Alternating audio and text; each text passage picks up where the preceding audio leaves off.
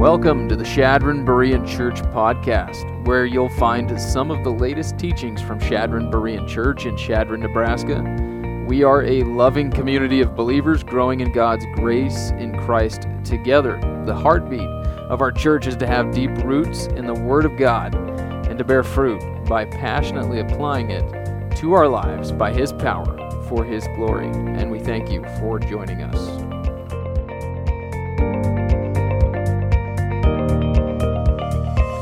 Before Jesus ascended, in the Great Commission, found in Matthew 28, 18 through 20, Jesus said, "Go and make disciples, teaching them to obey all that I've commanded." He said, "Go and make disciples." Notice He didn't say, "Go and make converts." There's a reason for that. A disciple is someone who makes disciples. A convert, you can kind of look at as someone who might get saved and comes to know the Lord, trust in Christ, but they just really don't go anywhere. They don't share. They just kind of stagnate. Go and make disciples, not converts. And again, there's a reason for that. Let's take the city of Chadron, for example. The population of Chadron, Nebraska is approximately 5,000 people. 5,000. Now let's say that every year, a core group of us, 100 of us, a core group makes 100 converts every year. They're saved, but they're never really taught how to follow Jesus and make disciples themselves. So it's a new one too. That's the color today. This is sad. Sorry, guys. We're having a lot of technical difficulties lately. Between this transmitter on my hip and then my laptop this morning, it was just a disaster. It won't find any internet or Bluetooth or nothing, so it was just a pain. So pray for that, please. That's frustrating. Electronics. Sometimes I think the devil's in the electronics. But anyway, here we go. Okay, so 5,000 people in Chadron. We've got a core group of 100 of us making 100 converts every year. You know how long it would take to reach 5,000 people doing it that way? 50 years. 50 years to reach Chadron. Now, if each of us, however,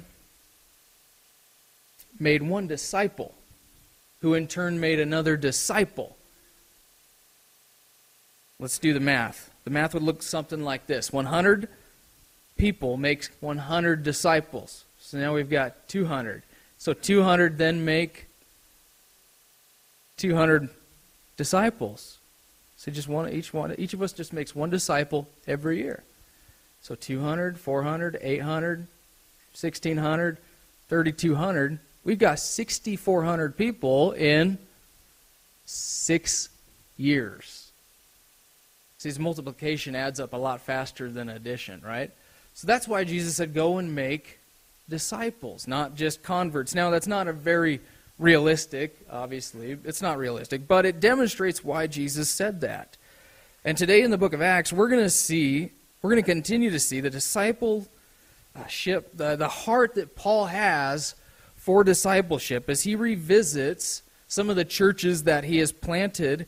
And he's gonna go back through these churches he's planted on the first and second missionary journeys, and he's going to continue to encourage them and strengthen them. And if we as the church today want to reach the world with the gospel, like Paul did, we have to get serious about discipleship.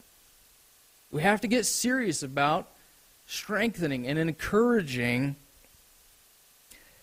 people who come to Christ. Okay, we need strong, healthy churches that are serious about making disciples. And so that's the direction we're going to go with today's message, looking at some characteristics of a healthy disciple-making church. And we're going to pick it up in Acts chapter 20, in the middle of Paul's third missionary journey following a riot from the tradesmen at Ephesus. So verse 1 through 5. After the uproar had ceased, Paul sent for the disciples, and when he had encouraged them and taken his leave of them, he left to go to Macedonia. And when he had gone through those regions and had given them much encouragement, he came to Greece, and there he spent 3 months. And when a plot was formed against him by the Jews, as he was about to set sail for Syria, he decided to return through Macedonia. And he was accompanied by Sopater of Berea, the son of Pyrrhus, and by Aristarchus and Secundus of the Thessalonians, and Gaius of Derbe, and Timothy, and Tychicus, and Trophimus of Asia. Now these had gone on ahead and were waiting for us at Troas. And so, first thing we see, first setting we see, is the return to Greece. He leaves Turkey, on the west coast of Turkey, makes his way back up to northern Greece, what we would call Macedonia, and southern half of Greece, what they refer to as Greece here, is Achaia. But it says he gives these churches here in Macedonia, Philippi, Thessalonica, Berea, much encouragement. This is what Paul's doing. He's traveling back to these churches. He's planted them, and he's encouraging them. And this word encouragement has a full range of meanings, from rebuking to comforting to instruction, appeal, affirmation, warning, correction. I mean, it's just Paul doing what a disciple maker does. He's making disciples. He's encouraging them. He's discipling them, strengthening their walk with Jesus. And that's really the theme in this chapter. Man, this is so paralyzed. I like to use both hands here, so I'm frustrated, but I feel like a statue up here just holding this thing. But I think I'll just keep going with it. But anyway, he's encouraging and he's strengthening these local churches and disciples. And, you know, he knew God's work today. This is what Paul understood. Paul understood that God's work today is primarily through the local church. Therefore, we need strong local churches. And that's what he's doing. He's strengthening the churches. Strengthening them. This is his task. This is what he sees as his task, to just make disciples, to strengthen disciples, to make more disciples so that we can reach more. Because, let's be honest, Paul's got in his mind, we're going to see in this chapter, that he's not going to be around very much longer. Paul sees the end coming. He knows that his last visit to Jerusalem is coming up.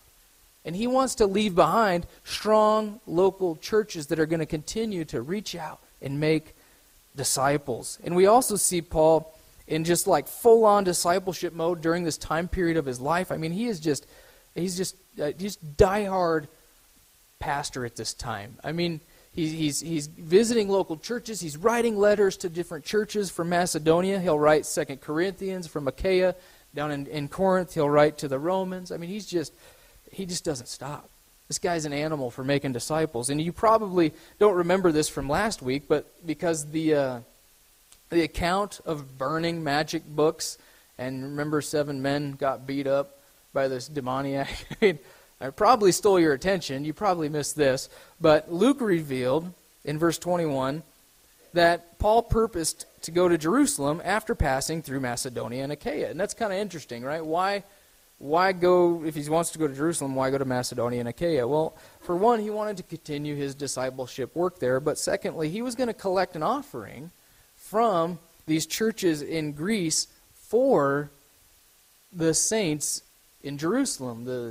We might call the mother church, right? This highly Jewish church in Jerusalem. There's a generous gift that he wants to collect from the Gentile churches to bless the Jewish church that was going through a hard time, through persecution and through famine. And so it's a church that's having a rough time back there in Jerusalem. Romans 15:25 through 27 says this, "But now I am going to Jerusalem serving the saints, for Macedonia and Achaia have been pleased to make a contribution for the poor among the saints in Jerusalem. Yes, they were pleased to do so, and they are indebted to them. For if the Gentiles have shared in their spiritual things, they are indebted to minister to them also in material things." So, have you guys ever thought about that? How indebted we are to the Jewish people for all of our spiritual blessings. You ever thought about that? You should read Ty Perry's newsletter in your bulletins this morning. It's fantastic. It's right along these lines that I'm talking here. See, through the Jews came the promises, right? The Abrahamic promise. Through the Jewish people came the Savior. Our Messiah is Jewish. He's a descendant of Abraham. And then through the Jews came the Scriptures, right? It's that verse there in Romans 15 has convicted me and I think our church to support Jewish ministry and to stand for Israel. This is why we support individuals like Ty Perry reaching out to the Jewish people, because, I mean, if we, the Gentiles, have shared in spiritual things, we're indebted to minister to them, Jewish people, in material things, right? So anyway, Paul, again, he wants to gather, he wants to collect an offering for the church in Jerusalem. It was symbolic, it was practical, it's going to help unify this now Jewish and Gentile church, but it's also going to help to meet some of their practical needs. And Paul said, on the first day of the week, Sunday, take up an offering so that when Paul arrives, he could present it to them. And anyway, I'm going somewhere with this. It's our first characteristic here. Number one, that a healthy church is going to be a generous church. A healthy church is a generous church. Generous not just with money, but with time, with resources, with spiritual gifts. You know, we're just a generous people because God has been so generous with us. And this church here, Shadron Berean Church, is a generous church. I mean, I mean that when I say that. I'm not trying to butter you up. This is a smaller church, but you guys are just generous. I'll be honest with you. I don't look at the paperwork that tells me who gave what, right? I don't know who gives what exactly. And I do that for a reason, so I don't start treating people impartially, right? Like James chapter 3, is it? But anyway, all I see is I look at some of the totals, and I'm like, how does a little church like ours give so much to the Lord's work? It's amazing. And so I just praise you guys for that. You guys are incredibly generous, but at the same time, I had Thessalonians come to mind this week, where Paul told the Thessalonians, you guys are amazing, but he says, excel still more.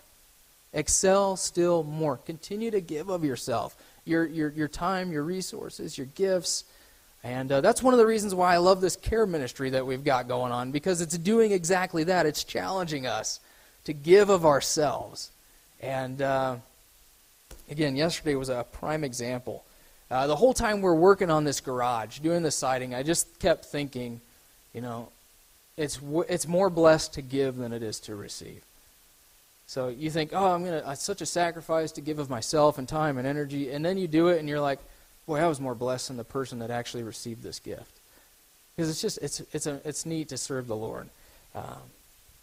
So after Macedonia, he travels south to Achaia for 3 months. He spends the winter here, winter of 56, 57 AD, and he spends it in Corinth there. You saw it on the map on the southern portion of Greece. And Corinth, again, a church with many problems. If you read 1st and 2nd Corinthians, you know that. They were in need of serious attention, and during this time in Paul's life at Corinth, during this winter, he writes a letter to the Romans, and he says, I plan to visit you soon. And so he encourages them in the gospel as well. So Paul, again, is just in full-on discipleship mode right now, making sure the churches he leaves behind are healthy, because he's not going to be around forever. And it's also apparent that he doesn't work alone. He shares the burden of ministry with 7 other men that are mentioned here. Did you see this list of 7 different men, different ages, from Macedonia, from Asia, that's the western province in Turkey, Asia Minor, and in Galatia, which would be central Turkey. And then to this list, you can also add Dr. Luke, the author, the man who wrote the book of Acts. He's called the beloved physician in Colossians 14, but he's the author, and he joins in again, and we can tell by the way he uses the word we right? We sailed from Philippi after the days of unleavened bread. The last time we saw we was back in chapter 16 when they went through Philippi. So we went to Philippi. After that, he starts to narrate differently. Luke's not including himself in the narrative. Well, they come back through Philippi, they pick up Luke, and now it's we again. We sailed. So just a neat tidbit there just to help you understand who Paul is traveling with. And again, book of Acts, eyewitness account, writing this down. So Paul was planning to go to Jerusalem. However, he'd learned about a plot to kill him. Paul wasn't the only Jew planning to go to Jerusalem for the Passover. And he becomes aware of a plot to kill him. They're probably going to kill him on the ship, throw him overboard into the sea, to be honest. And so he knows the difference between trusting the Lord and taking foolish chances. So he decides, all right, well, we're going to go back up through Philippi, and he'll make it there for the Feast of Pentecost, at least, which is 50 days later. But now we're going to go look at verses 7 through 16, communion at Troas, fellowship at Troas. We sailed from Philippi after the days of unleavened bread, an 8-day Jewish festival in the springtime that includes Passover. And it says, we reached them at Troas within 5 days. And we stayed there for 7 days. On the first day of the week, when we were gathered together to break bread, that's a reference to communion and fellowship, a fellowship meal, Paul began talking to them, intending to leave the next day, and he prolonged his message until midnight. Can you believe it? He prolonged his message until midnight, and you guys thought I preached a long time, right? Jeez. Actually, if the apostle was only going to be here for one day like he was at Troas or where, you guys would be here until midnight too, right? Listening to the apostle Paul, right? You'd be there until daybreak. And that's actually, Paul talks all through the night here. Look at this. There were many lamps in the upstairs room where we were gathered together, and there was a young man named Eutychus, whose name means fortunate, by the way, or lucky. Just ironic. But he's sitting on the windowsill, sinking into a deep sleep. See, just like some of you. And as Paul kept on talking, Eutychus was overcome by sleep, and he fell down from the third floor and was picked up dead. Third floor, falls to the ground and dies. But Paul went down and fell upon him, and after embracing him, he said, "Do not be troubled, for he is still alive." And when Paul had gone back up and had broken the bread and eaten, he talked with them a long while until daybreak, and then left. And they took away the boy alive and were greatly comforted. So, all right, we're back at Troas. This is the place of the Macedonian call from earlier in the book of Acts. There's a church gathering here now on the first day of the week, and that should get your attention because the church is not meeting on the Sabbath, not on Saturday, but they're meeting on the first day of the week. If that's a Roman reckoning, that's going to be on Sunday, like as we know it. If it's a Jewish reckoning, it's still the first day of the week, but it could be Saturday night. Either way, it's the first day of the week, and so it just gives us a clue as to when the early church met. They weren't meeting on the Sabbath anymore, but on Sunday, which is called the Lord's Day or Resurrection Day, the day that Christ rose from the dead. Paul said, let no one be your judge in respect to food, drink, festivals, or a Sabbath day. That's important because there's some out there who basically make it the mark of the beast if you worship on a Sunday. Paul says, let no man, that's the Seventh-day Adventists, by the way, let no man be your judge in respect to a Sabbath day. Could we meet on the Sabbath? Could we meet yesterday? Well, yeah, sure. We got the freedom in Christ to meet on Monday, Tuesday, Wednesday, Thursday, or Friday if we want, right? Are we gonna? No, probably not. We'll stick with Sunday. But I just throw that out there because it is a question that goes around in your minds. But anyway, their gathering here is pretty informal. It's mostly just Paul talking and talking and talking and talking all through the night until one man falls asleep. A young man, a teenager, no surprise, right? falls asleep in the window. But seriously, it's the third story. There's a lot of people. Heat rises, right? They've got, it says many lamps were burning, right? Sucking the oxygen out of the room, probably heating things up a bit. It's just stuffy, small room. And he apparently knew he was falling asleep because he goes to the window to get some fresh air. Still, he was overcome. And it's an encouraging passage. I'll just say that. Encouraging because Paul's a man of many words. I'm not the only one. And he was serious about teaching the Word and making disciples. So serious that he would teach through the night to make sure that these Christians were grounded in the Word of God. It's pretty neat. It's also encouraging to know that, hey, people fell asleep on the Apostle Paul too. Because some of you guys fall asleep on me sometimes, and you have to get up and stand at the back of the room, right? Some people, they think it's their spiritual gift to the body of Christ to sleep. Because even everybody needs rest, right? Even the body of Christ. Just kidding, it's not a spiritual gift. But I wish it was. I'm going to be honest with you guys. My old pastor, I fell asleep on him several times. You know why? I worked midnights. And so I'd get off at work at 7:30 in the morning and I'd go to church, and then I was just, honestly, I drooled once. I'm not even kidding. My head, it was a bad time in my life. But it's not sleeping bodies that bother me, it's sleeping souls. Someone can be physically exhausted and sleeping, but still be spiritually alive, right? Be spiritually awake, walking with the Lord. Others can be spiritually awake, sitting in church, but just spiritually sleeping. So, Paul says in Romans 13:11 and 12, he says, wake up, right? Because a Christian, even a Christian, can be spiritually sleeping if they're not walking with the Lord.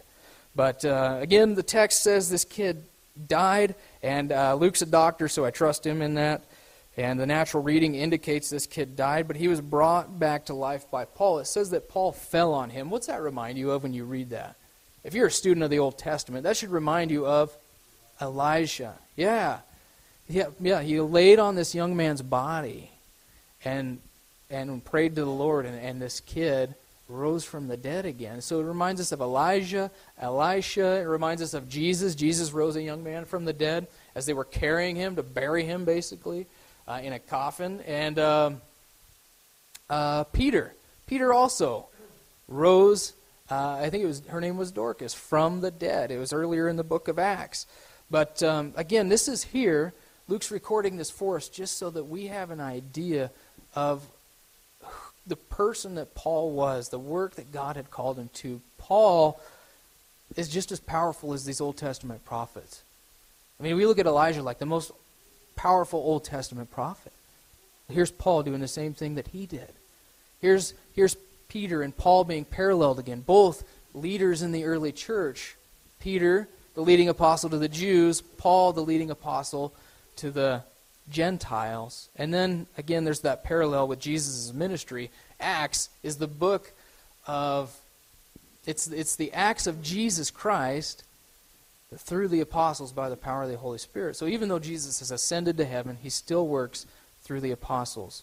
And this is hilarious. This is just kind of a funny account, isn't it? This young man is brought back to life. What do? They call an end to the meeting? No, they get up, they have a midnight snack, and then Paul teaches until daybreak. It's just kind of comical for me. But at the same time, you see the seriousness of how much they appreciated the teaching of the Word of God. They were hungry, man, for the Word, enough to stay up all night listening. Paul spends every last minute he can discipling these people. And again, this may be his last time with them. He wants them grounded in the Word. And that's the second characteristic that I have for us of a healthy church. A healthy disciple-making church is grounded in the Word. They can sit under the Word of God, the teaching of the Word of God. They want to. They eat it up, That just reminds us of our big church vision, doesn't it? What's our big church vision? It involves a tree.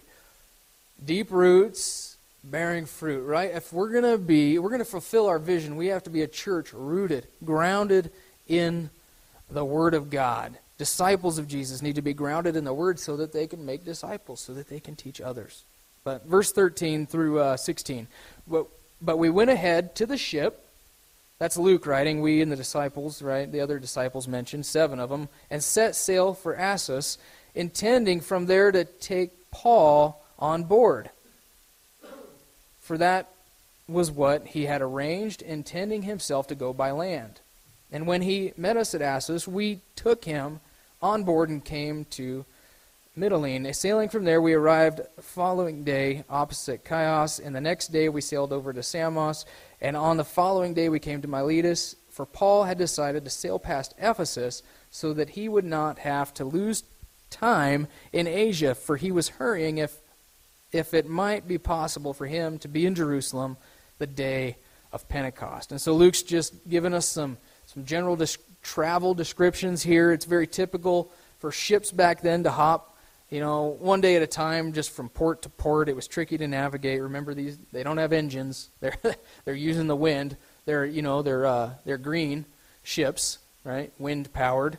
So never mind. You guys didn't even laugh at that? I know. It was tricky to navigate these rocky coastlines, so they're just hopping from port to port along the west coast of Turkey. Interestingly, though, Paul, the guys hop on a ship and sail 20 miles around this cape, and Paul decides he's going to walk it. Paul just walks it alone. And we don't know why. Luke doesn't say why. Maybe some disciples were walking with him, and he continued to disciple them, or honestly, I think Paul knows this is his last time to have a chance alone and walk with the Lord. He's on a prayer walk, is what I think. He's heading to Jerusalem. He knows he's going to be arrested. It's going to be a rough couple of years ahead. And I think this is just him taking a prayer walk alone and getting his mind. He's getting his game face on, getting his mind in gear, preparing for what's coming up. And sometimes don't you need to do that? Don't you need to go on a prayer walk and just talk with the Lord? I know I do. So anyway, he skips Ephesus because he wants to get this gift to Jerusalem on time for Pentecost. And it's here that it says he calls the Ephesian elders to him. We have a little pastor's conference in Miletus. Verse 17, from Miletus, we're going to finish up the chapter here. From Miletus he sent word to Ephesus and called to himself the elders of the church. And when they came to him, he said to them, you yourselves know from the first day that I set a foot in Asia how I was with you the whole time, serving the Lord with all humility and with tears and trials which came upon me through the plots of the Jews. How I did not shrink from declaring to you anything that was beneficial and teaching you publicly and from house to house, solemnly testifying to both Jews and Greeks of repentance towards God and faith in the Lord Jesus Christ. And now, behold, bound by the Spirit, I am on my way to Jerusalem, not knowing what will happen to me there, except that the Holy Spirit solemnly testifies to me in every city, saying that chains and afflictions await me. But, here's my favorite verse. I do not consider my life of any account as dear to myself, so that I may finish my course in the ministry which I received from the Lord Jesus, to testify solemnly to the gospel of God's grace.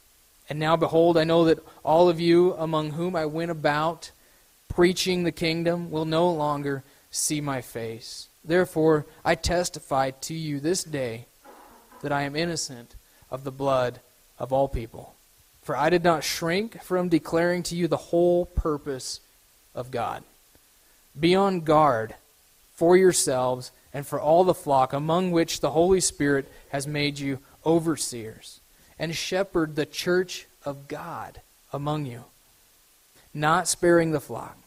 Among which the Holy Spirit has made you overseers to shepherd the church of God, which he has purchased with his own blood. I know that after my departure, savage wolves will come in among you, not sparing the flock, and from among your own selves men will arise, speaking perverse things, to draw away disciples after them. Therefore, be on the alert, remembering that night and day for a period of 3 years I did not cease to admonish each one with tears. And now I entrust you to God and to the word of his grace, which is able to build you up and to give you an inheritance among all those who are sanctified. I have coveted no one's silver or gold or clothes. You yourselves know that these hands served my own needs and the men who were with me. In everything I showed you that by working hard in this way you must help the weak and remember the words of the Lord Jesus, that he himself said, it's more blessed to give than to receive. And when he had said these things, he knelt down and he prayed with them all, and they all began to weep aloud and embraced Paul and repeatedly kissed him, grieving especially over the word which he had spoken, that they would not see his face again. And they were accompanying him to the ship. So, this is quite the passage. I'll be honest with you, I thought that when this text arrived, when we came to this text, I would spend an entire sermon on it because I cherish it so much. But I'm going to do a lot of summarizing here for us because it goes along with this emphasis we have of just strengthening the churches. Strengthening the churches, right? If a church is going to be strong, what's it need? It needs strong godly leadership to guide it, right? Paul calls the Ephesian elders it's interesting. He calls them to himself, but you see here, they're referred to as elders and shepherds and overseers. So three different titles for these men, these church leaders. And I say men because they're masculine in their form, these words. Presbyteros for elders, that's where we get our term presbytery. You ever heard of the Presbyterian church? Right? That's where we get that word from, a masculine. The word shepherd, poimino, and then overseers, episkopos. You ever heard of Episcopalian? Right? That's where we get the word bishop from. So, this is a really helpful passage for understanding what biblical church leadership should look like. An elder, which would be a shepherd. Which shepherd? You know what pastor in Spanish means? Shepherd, right? Un pastor. It's shepherd. So this is elder, shepherd, and overseer are all the same thing. This was revolutionary for me, having grown up under a priest. There's no priest presiding over a New Testament church. We're all priests in the sense that we intercede for God on behalf of people, right? The way we share the gospel. Okay, so we're the elder, bishop, pastor. It's all the same thing. Churches are led by my preferred term, elders. They're elders, and that's plural, not just one man. You ever hear of a bishop presiding over a church? Well, that's not biblical. It's elders from within the church presiding over a church, giving that church guidance and direction. Just men who are faithful, who are humble. You see the qualifications for an elder in 1 Timothy and Titus. These are faithful, humble men who have experience and they're able to teach.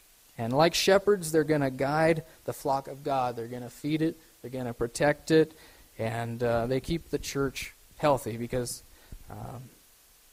that's God's design. That's God's design. A healthy church is a guided church. They have godly leadership. What does that leadership look like? Well, Paul pointed to himself, actually, as the model, as a model. We see Paul's example as a good shepherd mentioned at the beginning of this passage, and at the end he says, I was with you the whole time. Right? Basically, you saw my life, you saw the way I lived. A leader has to live by example. He has to be a model. He lived an exemplary open life before the Ephesians for 3 years. They watched this guy. He was an example. He was living as an example for them. He served the Lord with humility and tears and trials. He calls himself a bondservant. You know what a bondservant is? It's a slave. It's like a voluntary slave of the Lord Jesus Christ. He saw himself as a slave before God, just carrying out his duty, his divine task. And then he says, I didn't shrink from declaring the whole counsel of God to you, both publicly and privately. In the public, or is it from house to house? He says, I didn't water down the message. Okay, I didn't give you a bunch of cute, cheesy little stories all the time and just, make you feel good about yourself and tickle your ears. Paul says, I refused. I didn't withhold any truth in the Word of God. I didn't shrink back. It says actually that he helped them understand the whole purpose of God. From eternity past to eternity future, he helped them understand the purposes and the will of God. And this is why, guys, this is why we go through the Bible the way we do. Slowly but surely. Because over the long haul, that's what's going to make for the strong and healthy church that I'm after. I want you guys grounded in the Word. I know that sometimes it's hard to sit here and go painstakingly, take a year, just over a year, to go through the book of Acts.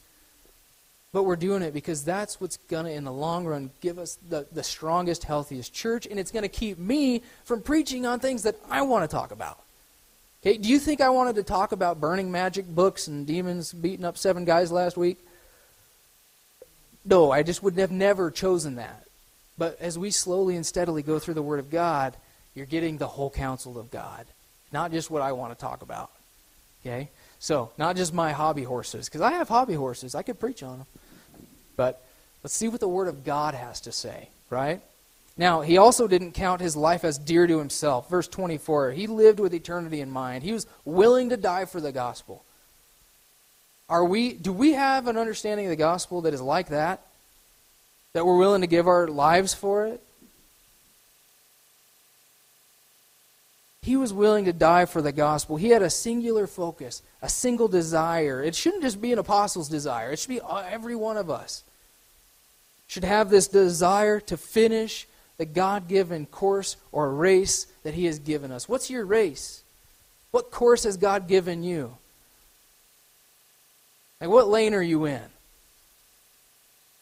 What race has God put before you that He wants you to run? Not the person next to you. How does He want you to run? To the finish line, right? Here's what Paul said. Here's how Paul described his race. Testifying to the gospel of God's grace. He summed up his entire ministry by that phrase right there, to testify to the gospel of God's grace. And he was committed to it. Committed in a way that we don't even understand commitment. I don't even feel like I understand discipleship. When I look at the Apostle Paul's life, I just feel like I fall so short of what this man, the example that this man set for us. But that's our main task. I think each one of us could say that it's our job to testify to the gospel of God's grace. Commitment. Committed to that. Are you committed to that? You heard about one young man, commitment's lacking these days. You heard about one young man, he wrote a love letter to his girlfriend, to express his commitment to her, and he said, "My dear, I would climb the highest mountain, I would swim the widest stream, and I would cross the burning desert and die at the stake for you."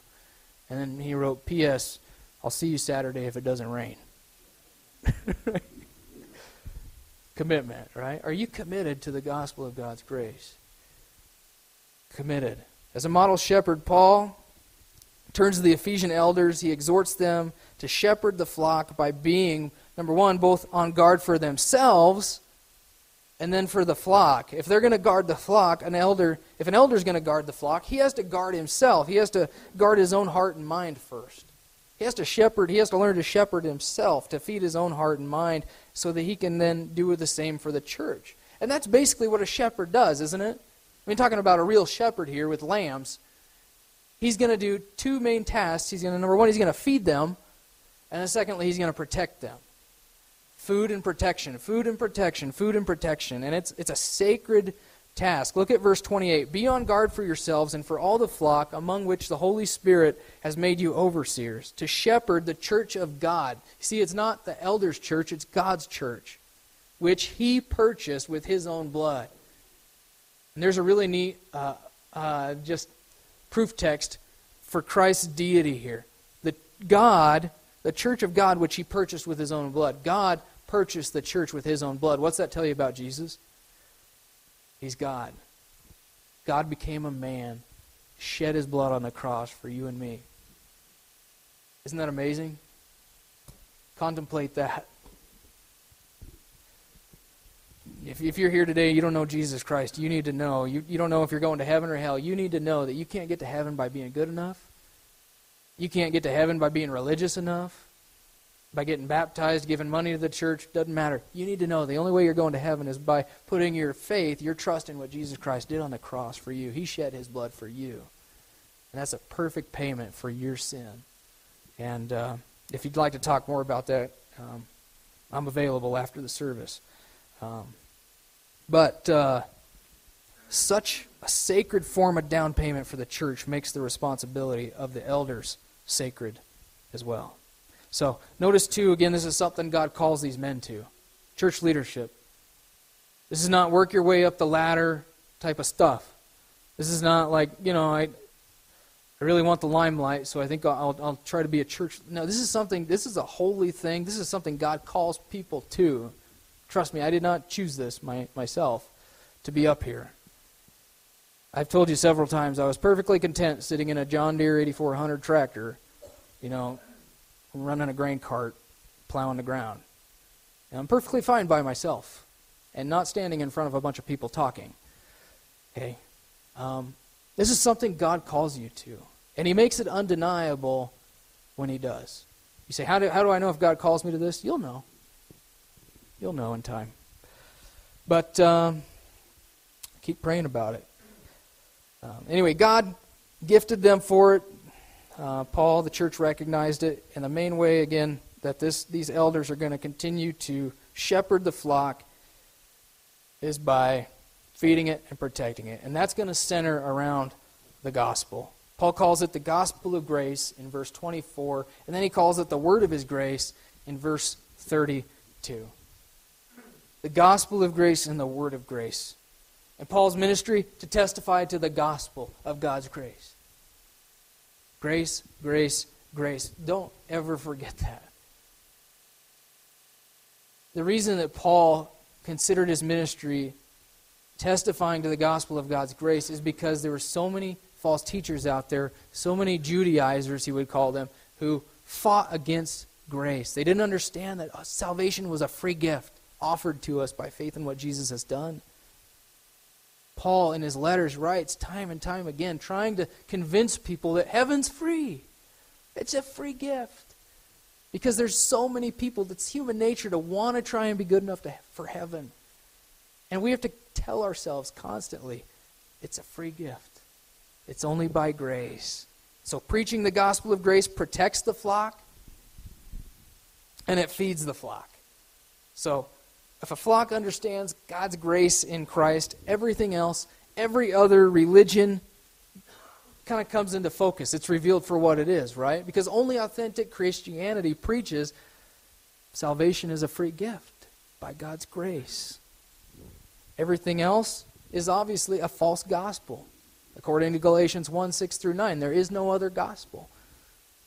So, true shepherds are going to seek to ward off, they're going to want to alienate, they're going to even excommunicate any wolf undermining the gospel of grace by turning it into a gospel of works through moralism or legalism or some sort of other performance-based jargon. I mean, this is it, man. Wolves are going to deny the gospel of grace. Somehow, in one way or another, they're either going to add to what Jesus did or they're going to try and take away from it. It's denying the gospel of grace. And by the way, I think wolves prefer to dress up as shepherds, not just as sheep. They want an influence. And it doesn't matter, guys, if we have someone come into our midst and they're teaching something other than grace. It doesn't matter how nice they are. It doesn't matter if they seem well-intentioned. It doesn't matter if they carry the same, they carry a Bible in their hand. It doesn't matter if they believe what we believe on every other doctrine. If they do not have a biblical definition of grace, which means free, it's the responsibility of the elders to correct them, and if they don't receive correction, to excommunicate them, alienate them. And that's hard, because a lot of times they seem really nice and friendly, and we like them.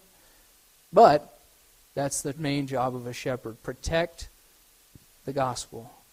And then protect the flock by protecting the gospel. Secondly, preach the gospel of grace also feeds the flock. Look at that, how he says that. He entrusts them to God and to the word of His grace, which is able to build you up. So just by preaching the gospel here this morning, you're built up. You're built up. You're sanctified. You're being sanctified. You're being encouraged. And we just have to keep the gospel of grace at the forefront of our minds all the time. And if we don't, you know what we're going to become? This place is going to become one of two things. A cult, where we're preaching a gospel of works. Basically, we'll become emissaries of Satan if we forget the gospel of grace. Or number two, we'll become a Mexican restaurant. Because that just seems to be what happens with churches that forget what they're called to do, right? We'll become a country club first, and then we just kind of hang out and we don't even know what we're doing here anymore. And then after that, we'll close our doors, and then somebody will buy this church building and turn it into a restaurant. How many times have you seen that? Right? So, we have to keep the gospel in focus. A church that is rooted in the gospel of grace and then sharing it with others. And I can't help, again, but think of our church's big vision of healthy fruit trees. That's our vision. Deep roots bearing fruit. It's a healthy fruit tree. A healthy church is rooted in the Word of God, in the Word of God's grace, and it's also bearing fruit by sharing the gospel of God's grace with others. You see, a tree isn't just supposed to be a tree by itself. It puts on fruit that has seeds in it. And those seeds drop and sprouts other trees. Right? So I just encourage us. This morning, I challenge you to live out our vision by praying about just discipling one person. Look around in your life, find someone that's not as far down the road in their walk with the Lord as you, and build a relationship with them. Seek to disciple somebody. That's our job, to make disciples, teaching others to obey all that the Lord's commanded. And if you've never been discipled, you want to be discipled, sometimes you just got to ask. Pray about it. And then ask someone older than you, someone who you think is mature in the Lord, and just ask them to disciple you.